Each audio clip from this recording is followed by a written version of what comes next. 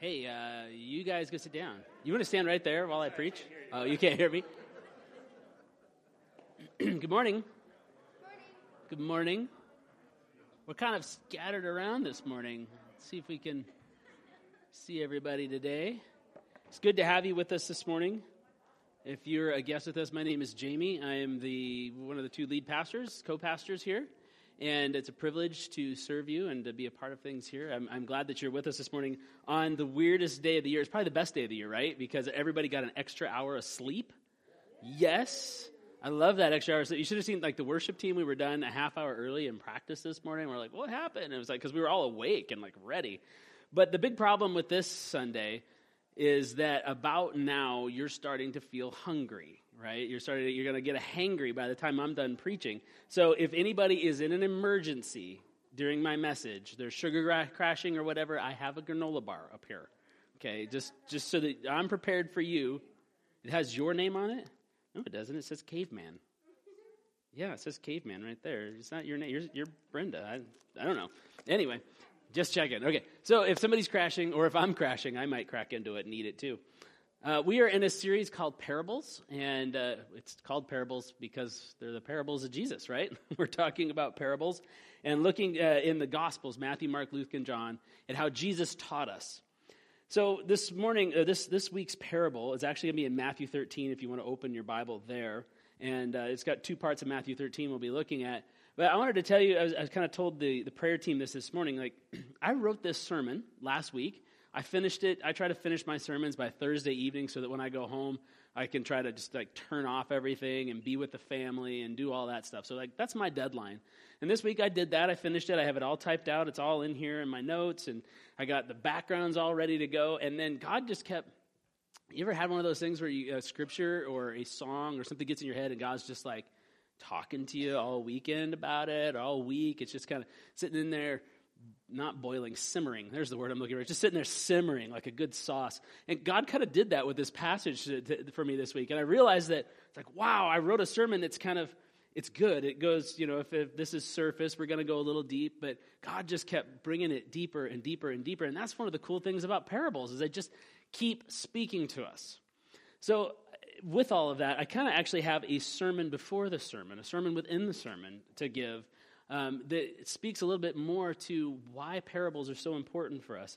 So now that the time has changed, we'll be out for a walk in the evening, and actually around January, I love how it gets so dark. You guys know that? Like, it's suddenly super dark, and you can go out for a walk in the evening, and you're walking along, and like all the people forgot to put their blinds up. You guys know what I'm talking about? All of a sudden, everybody looked at me like I'm a creeper, because he's like, wait a minute, are you peeking in our windows? Maybe.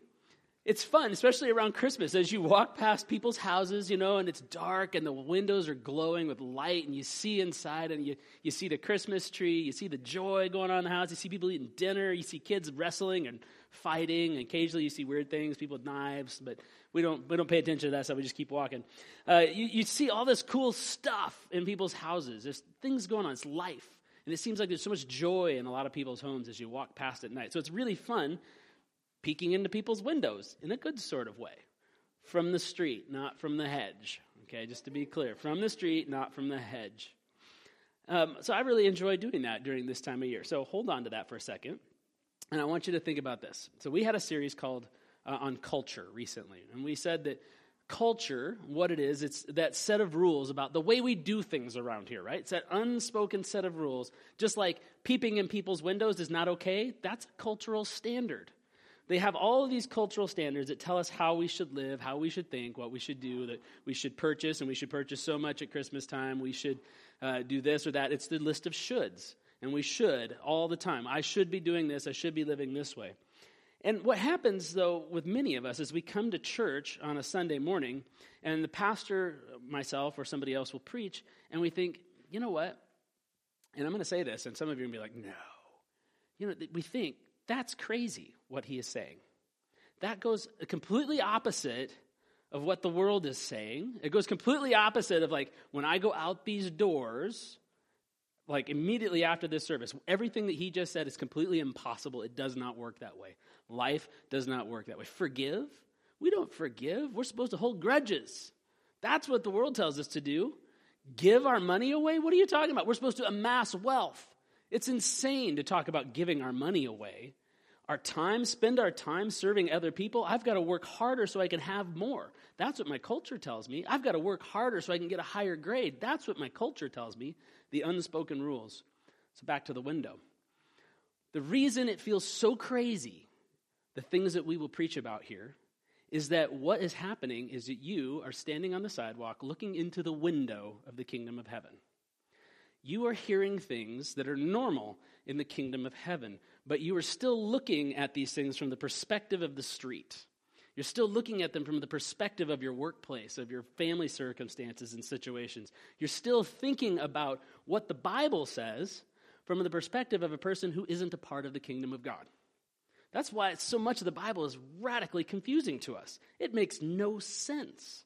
And so people that are on the outside of the church, that want to have nothing to do with it, they look at us like we're crazies. They look at us like we're religious nuts because they don't understand life from the perspective. The parables are so awesome because what they are is not just a window into heaven, in the kingdom of heaven, but they're an invitation for you to step into it and to become a part of God's reality that is on the inside of the kingdom of heaven. He's inviting us to switch our perspective around. Instead of being out on the street, now we're inside the house and we're looking out. Now we're looking at our lives from the perspective of the kingdom of God. We're looking at our lives from the perspective of what God is doing in us, around us, and through us all the time. Does that make sense? You guys following that switch of perspective? So with that, we want to dive into this parable because this parable has been doing that to me all weekend. It's like, from the outside, it just seems like it's a nice story. But I start stepping into that story, and it starts to mess with me a little bit. And it's the parable of the sower. It's a parable we're all very familiar with. And it starts in Matthew chapter 13, right at the very beginning. And I'm going to actually start, if you have a red letter Bible, which means, the words of Jesus are highlighted in red, so you know Jesus said that, not somebody else. I'm going to start with that. Just going to tell you his parable. A sower went out to sow, period. It's an odd first sentence. And he sowed some seeds, and as he sowed, some seeds fell along the path, and the birds came and they devoured them. Other seeds fell on rocky ground, where they did not have much soil, and immediately they sprang up, and since they had no depth of soil. Sorry, I got to read this. I'm like stumbling over myself as I read. Other seeds fell on rocky ground where they did not have much soil, and immediately they sprang up, since they had no depth of soil. But when the sun rose, they were scorched, and since they had no root, they withered away. Other seeds fell among the thorns, and the thorns grew up and choked them. Other seeds fell on good ground and produced grain, some 100-fold, some 60, some 30. He who has ears, let him hear. Weird way to end it. Weird way to end it. So now the disciples are with Jesus, and they're like, we've talked about this before. They're the people that are supposed to be in the know, right? The people that are with Jesus all the time. So I'm certain, because it says there was a crowd. Jesus is actually in a boat right at the edge of the shoreline, preaching to this massive crowd of people. And the disciples are sitting back there going, yep, preach it, brother. Amen. You guys with me? You awake? Are you hungry? I'm awake. Hurry up. Get on with it. So these guys are sitting in the boat, and they're like, yes, yes, yes, Lord. Preach it, amen. They're Pentecostals, I guess, in the first century, and they're excited about what he's saying. And then as soon as the crowds go away, he's with Jesus, and Peter tugs on his sleeve and says, Jesus, what the heck were you talking about? I mean, we're fishermen for starters. They're in a boat. This is their livelihood. They know fishing. They know fish. They know water. They know storms. They know all these things, but they're not farmers. And Jesus is using this farming analogy that doesn't really make a lot of sense. Some of the crowd may have got it. But he says, look, I'm going to tell you these things in parables because not everybody's meant to understand them. We have spiritual eyes and spiritual ears, and many of us are stopped up our ears or closed our eyes to them. Let me explain to you this parable so that you would understand. So he explains it. So now we're going to jump to verse 18, and I'm going to finish reading Jesus' explanation of the parable. Hear the parable of the sower. When anyone hears the word of the kingdom and does not understand it, the evil one comes and snatches away what has been sown in his heart. This is what was sown along the path. As for what was sown on the rocky ground, this is the one who hears the word and immediately receives it with joy. Yet he has no root in himself, but endures for a while. And when tribulation and persecution arise on account of the word, immediately he falls away. As for what was sown among the thorns, this is the one who hears the word, but the cares of the world and the deceitfulness of riches choke the word, and it proves unfruitful. As for what was sown on good soil, this is the one who hears the word and understands it. He indeed bears fruit and yields, in one case 100-fold, in another 60, and in another 30. So Jesus explains the parable. And really what he explains is the soil. And what we've been teaching you guys to do is to read the parable and to notice, right? That word notice. Notice what's going on. Notice who the characters are. Notice the repeated words. So I noticed a character that Jesus didn't explain. And that's not to say that Jesus didn't think it was important, but I think Jesus is assuming that this central character is seen and known, and that is the sower, right? The sower. It begins with these words. A sower went out to sow. We're not talking about a sewing machine sower. We're talking about a farming sower. So this in the first century is the person that is responsible for putting the seed into the ground. Nowadays we got giant machines to do this stuff, right? We farm millions of acres with like 8 people and like 7 giant bug-looking like machines. And we'll go out there and they'll till for days and days and days. And then they'll go out and they'll put furrows in the ground for days and days and days. And then they drop the seeds one at a time. And each seed has been coated with its own little special fertilizer, and so it's going to grow at just the right time, at just the right moment when the soil and the temperatures and all that stuff is just right. This guy, his job is to follow after the guys with the plows. And the guys with the plows are plowing with oxen in front of them, and the oxen are doing what oxen do in the soil. So this guy is dirty. He's filthy. He's covered. He has got the soil of the earth underneath his fingernails, and he is out. His job is to sow. And apparently he's a terrible sower. I mean, this guy is apparently no good at his job. He sounds a little bit like my 8-year-old daughter when a good song comes on. It's like he's dancing and flinging things because he's got seed that's really precious, and it's going out and it's bouncing on the pathway next to the farm, and it's got some of it that's, oh, darn it, there's the weed patch over there. Some of the seed's gone in there, and he just keeps throwing seeds around, and he's just everywhere he goes, he's flinging seeds. Johnny Appleseed. He's throwing seeds all over the place.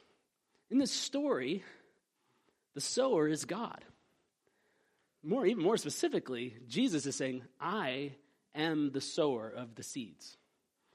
I'm going through life. I'm going through whatever God has called me, my pathway before me. And everywhere I go, seeds of the kingdom of heaven, seeds of a word of the kingdom are being scattered about. Now, we don't want to even pretend that any of us are so consistent as to always be one kind of soil or another, right? I mean, no one here is just entirely a pathway, entirely beaten and trodden down so much that nothing could ever grow in you. You wouldn't be here if that was the case. None of us are all rocky soil, and none of us are all weedy soil, and none of us are all good soil, although some of us want to believe that. You get my joke. Some of us want to believe that, but Jesus is out here throwing seeds around, willy-nilly. And they're coming into our lives at odd angles, at odd times. And when we think about this, we have to ask, what should our response be in the midst of that? I mean, what is our job? My job is to be dirt, right? I'm supposed to be dirt. And I'm watching for seeds. The sower has come to you, and he is sowing seeds of the kingdom into your life. And I think often we get so busy, we get so distracted that we just miss the seeds that are coming at us. And we don't even really have time to think about the type of soil that we are or how we're receiving those seeds. But because we miss the seeds altogether. In whatever circumstance you find yourself in life right now, whether you're dealing with medical conditions or pain or loss, or whether you're like at the peak of your career and finances are fabulous, or if you're just changing jobs or changing locations, or you're working on a degree, or you're a stay-at-home mom, or you're a stay-at-home dad, or whatever circumstance life has you in, God is still sowing seeds. This is like this good news in the midst of this little parable. The sower went out to sow. He has come to you to sow seeds into your life.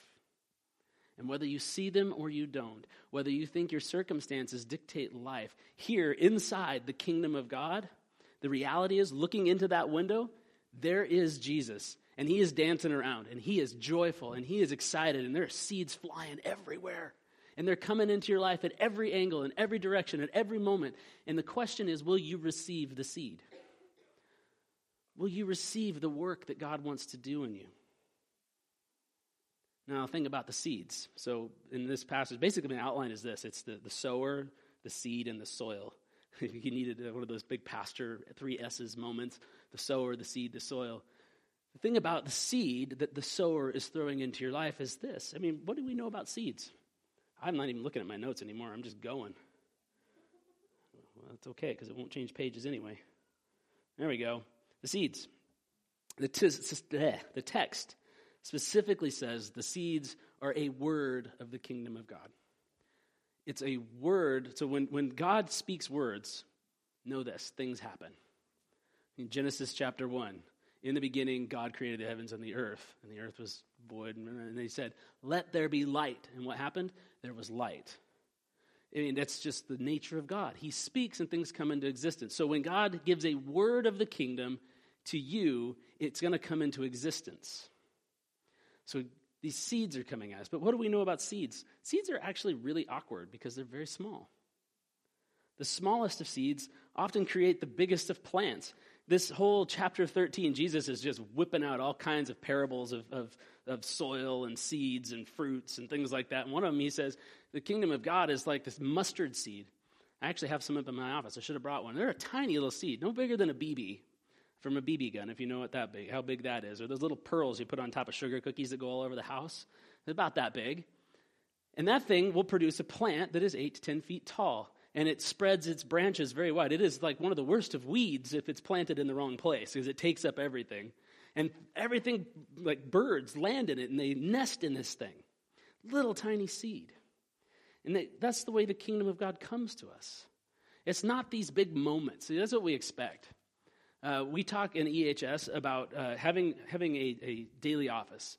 And the daily office is just a moment of time, 5 minutes or so, where we quiet our spirit, we quiet our mind, and we say, here I am, Lord. I am in your presence. It comes from the Old Testament specifically, where God says, be still and know that I am God. Let all the earth stand in silence before me. So we stop and we get into this place of silence before God. And then we wait and we rest and we listen. And then we listen to the scripture. And from that, we allow God to speak to our lives. It's slowing down. Now, when we do this, often one of the big questions that I get is like, am I supposed to feel something when I'm silent? Am I supposed to have this big moment with God? Is like the Holy Spirit's supposed to fall and I'm supposed to speak in tongues? And we have a mentality because of our culture that bigger is better, right? That the feeling is the most important thing. And Jesus says that the kingdom of God is coming to you in your circumstances as a seed, not as a freight train. Not as a Boeing 747, not as a great big rock concert. It's a seed. It's small. It's unassuming. I mean, even an oak tree has a seed that is no bigger than a quarter. The kingdom of God is coming to you small. It's coming to you quiet. It's coming to you slow because seeds have to have time to germinate in the soil, and they have to have water, and they have to have nutrients, and it sprouts up, and it grows slow. And it grows incrementally over and over again as the sun comes up and goes down, and as water comes and as nutrients fill it climbs slowly up the walls of your heart, and it builds into something that's great. But it begins very small. And that's why we always say that the kingdom of God work, it's not microwave cooking, right? It's oven cooking. It's slow roasting over a fire pit. It's smoking something in a smoker for days or weeks or months. It's slow work. Jesus is wanting to build something in you that will last, and it is slow work. So the sower is sowing seeds, and he's sowing it in joy, and it's coming to you in all of your circumstances, wherever you're at in life. But it's coming small, and it's coming slow, and it can't be hurried. We can't hurry it. Now, we come to the part that we all really can identify with. The soils. The soils are us, right? The soils are our part in all of this. See, this doesn't make a lot of sense to many of us, that, first of all, that God actually cares enough that he wants to sow seeds in us. That doesn't make sense in life. Like, I got to earn that. I got to earn God's noticing me enough for something kingdom to be grown in me. I've got to work for that. That the sower, that Jesus would love me enough to willy-nilly throw seeds into my life, into every corner of my heart. That makes no sense. And it also doesn't make sense that it would be slow, that I would have to wait for it to come alive and to grow, to see transformation and change in me. Man, we preach about transformation being a God word. It's slow. It's not instantaneous. I mean, sometimes God does come down and change somebody in the blink of an eye. I've seen addictions disappear. I've seen sicknesses healed in a moment. But even in that, God is actually planting seeds because God uses miracles to expand the kingdom. So all these seeds that were planted in people's lives from that. It's slow, and we don't like waiting. The people that Jesus was preaching to in this moment, they didn't like waiting either. And they had been waiting for over 400 years since they'd heard any word from God. 400 years. And Jesus comes in, and he says, guess what? You're expecting something great. You're expecting something fast. I've been sowing seeds all along, and it's taking root, and it's growing, and I'm out sowing seeds right now, and it doesn't matter what you got to do to me. You got to understand, Jesus predicts his death not long after this, and the Pharisees are already plotting his death, and he's like, the seeds are out. They're growing in these people's hearts. Some of it hit path. Some of it bounced off and got eaten by the enemy. Some of it got into rocky soil, and rocky soil people, we'll talk about you in a minute. Some of it got into the weeds, and the weeds grew up and choked it out. But you know what? There is soil here, and that thing is going to grow up, and there's nothing you can do because the seed has been planted. It's going to grow, and it's going to produce fruit, and the kingdom of God will go forward in its time and in its way if we're patient. It's a crazy story. So the soil. Jesus is actually really pragmatic, and that's exactly what he's saying. That it's practical. Not everybody is going to receive what is sown. And not everybody's going to do it all the time. Some seed will bounce. When it comes to you, some seed will bounce. That's sad. Our response should be sorrow to this, not okay, it's all right. I mean, I want to give grace, but at the same time, as people who have soil in our hearts who are to receive the kingdom of God, we need to be asking ourselves, how is our soil? How is the soil of my heart and my mind and my life? Jesus knows that not every seed is going to take root in you. And he knows that sometimes that seed's going to come to you and you're going to get really excited. And did my thing just die? No. This happens all the time. That people will come to church, and this is one of the things that Heidi and I have learned. When people come to church and on the first Sunday, they're like, this is the best church I've ever been to, and I have never seen anything like this, and this is, God is going to speak to me here, and this is exactly what I need, and I am so in. They are often the quickest ones out the door. Not to say that, to visitors, if you're feeling like, this is a cool church. I'm just saying beware. We've seen it happen over and over again because it's the seed that's sown in rocky soil. This is the greatest thing ever. I needed to hear this. This is for me in this moment. And it springs up and it takes life and it's faster because it doesn't have much soil to put roots in. It's putting all of its effort into the outward.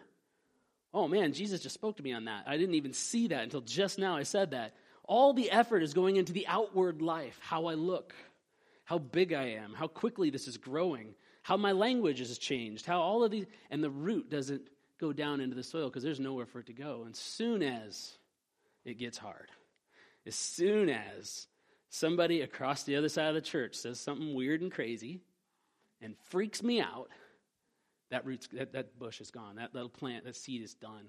As soon as somebody says something that I perceive as mean or nasty or critical, which, ladies and gentlemen, this room is full of human beings. I haven't seen any angels or perfect people in this room. You will hurt one another, and I will hurt you because we are human beings. If we are not rooted deeply into the love of God and his work in our lives, it will fade away. It will. And that's why we encourage you, get into the discipleship pathway that we have here at the church. Get into Rooted, the class. I mean, how perfect is that, right? Rooted. It says right on the package what it is, right? We're getting you rooted and established in the love of God and letting you put down deep roots into the soil of his word to live inside the house of the kingdom of God so that when you look around, the things that we're talking about aren't crazy. They're not absurd. There's just how we do things in the kingdom of God. We love each other. We forgive each other. We serve each other. We say crazy things. We go, wow, it was crazy. I love you. And we give each other hugs. We try to treat each other as Jesus would want to be treated in the kingdom of God. And it's crazy. And it'll never work if it's not rooted in you because it will wither and die. So be rooted. Be rooted. The hard ground. I'm just jumping all over the place. I'm going to probably forget my notes here. I'll get to the end and use something, I'm sure. The hard soil. The hard soil is probably the one that we hear most about when the culture looks at the church from the outside and they say that's crazy. Because it comes from a place of honest disbelieving. Often when you come to church, you hear pastors kind of bash the world, and I don't really think that's necessary. It used to be that the church was at the center of culture. Christianity was at the center of culture. And we used to be able to say, hey, everybody's got the same moral standards. Everybody's got the same way of thinking. We know that everybody should give. We know that everybody should serve. We all go to church on Sunday morning. And as we've moved out of the center of culture, because culture has said, that stuff's crazy, we find ourselves out here on the margins. And we look out, and there's this critique of the church and this critique of our lives. And it's hard soil. It's people who said, hey, I believe in science. The Bible is crazy. I'm a scientist. We look outside, people say, hey, I have never experienced some kind of transcendent emotional experience where God spoke to me in a moment and his voice came. I'm not even sure there is a God. I don't believe that God exists. This is the world that we're swimming in, folks. And it's hard soil. But it's okay because God is still throwing seeds out there, knowing that those seeds may be bouncing on the path, and the enemy may come and gobble up that seed, but one seed is going to roll off that pathway someday. One seed is going to bounce, and it's going to find some good soil, and it's going to take root. Our job in this, ladies and gentlemen, is to be seed sowers with Jesus. To be seed sowers with Jesus. He's not calling us to save the world. It's not your job. He's not calling us to go out and be a street evangelist or to throw great crusades. Maybe he's calling you to do that, but that's not everybody's calling. Our job is just to sow seeds, even in the hard paths, even in the places where we feel like it's impossible. Oh, I don't want to hear this. They don't care about this. Well, they don't know. We don't know what God might do. So we sow seeds in the hardest places. But we also need to remember that Jesus is actually saying this and speaking this to his disciples. And it's not just that the soil out there is hard, but that the soil right here is also hard in places. In the Bible, hardness of heart is one of the worst accusations that God lays before people. He says it to Pharaoh.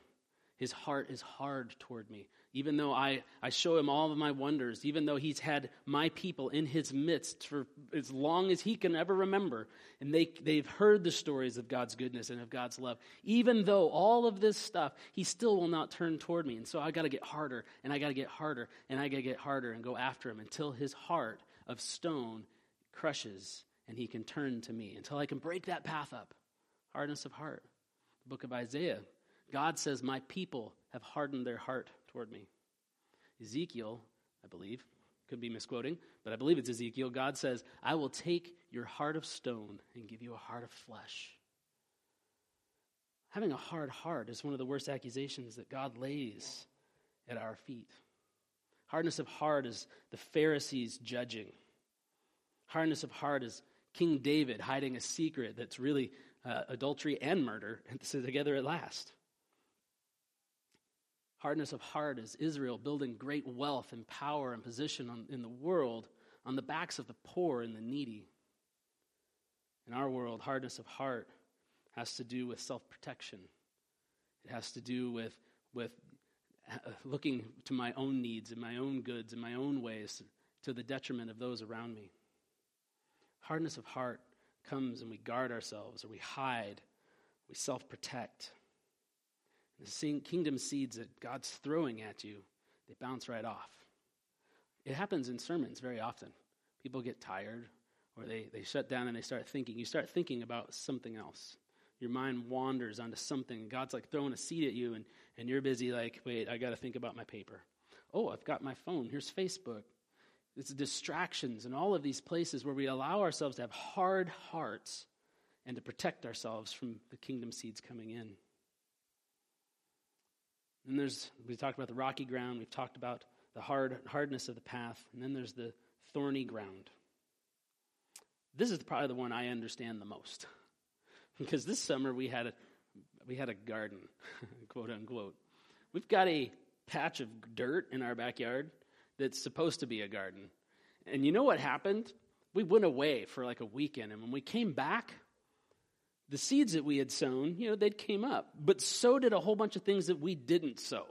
And they're called weeds. And those weeds in our yard particularly, if you like weeds, come visit me. I got weeds for you.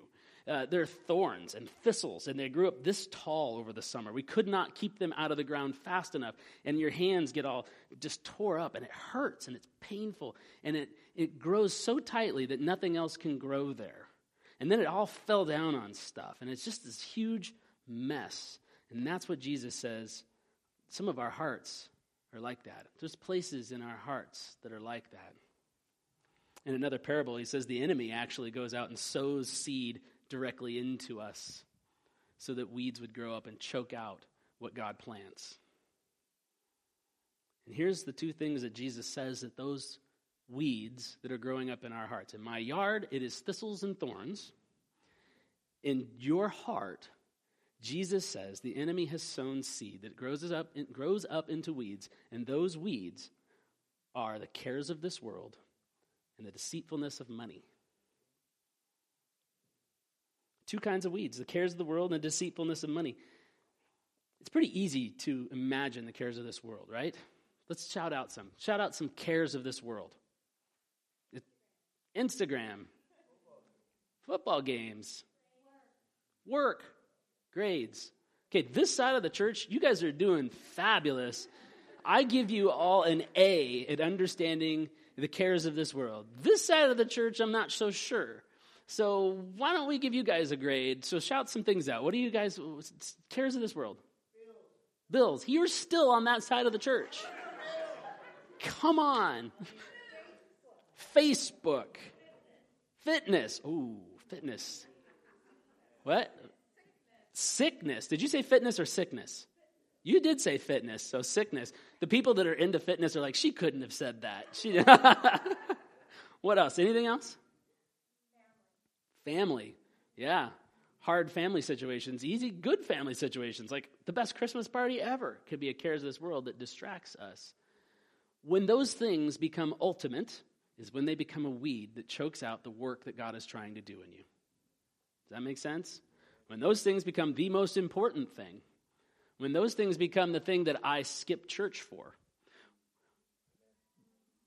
I said it.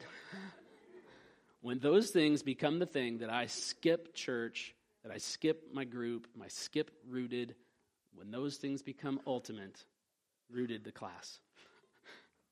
That's when there become a care of this world that is a weed, that it wants to choke out the kingdom seed that God is working in you. That's why we need to come. We need to keep hearing it and keep receiving it.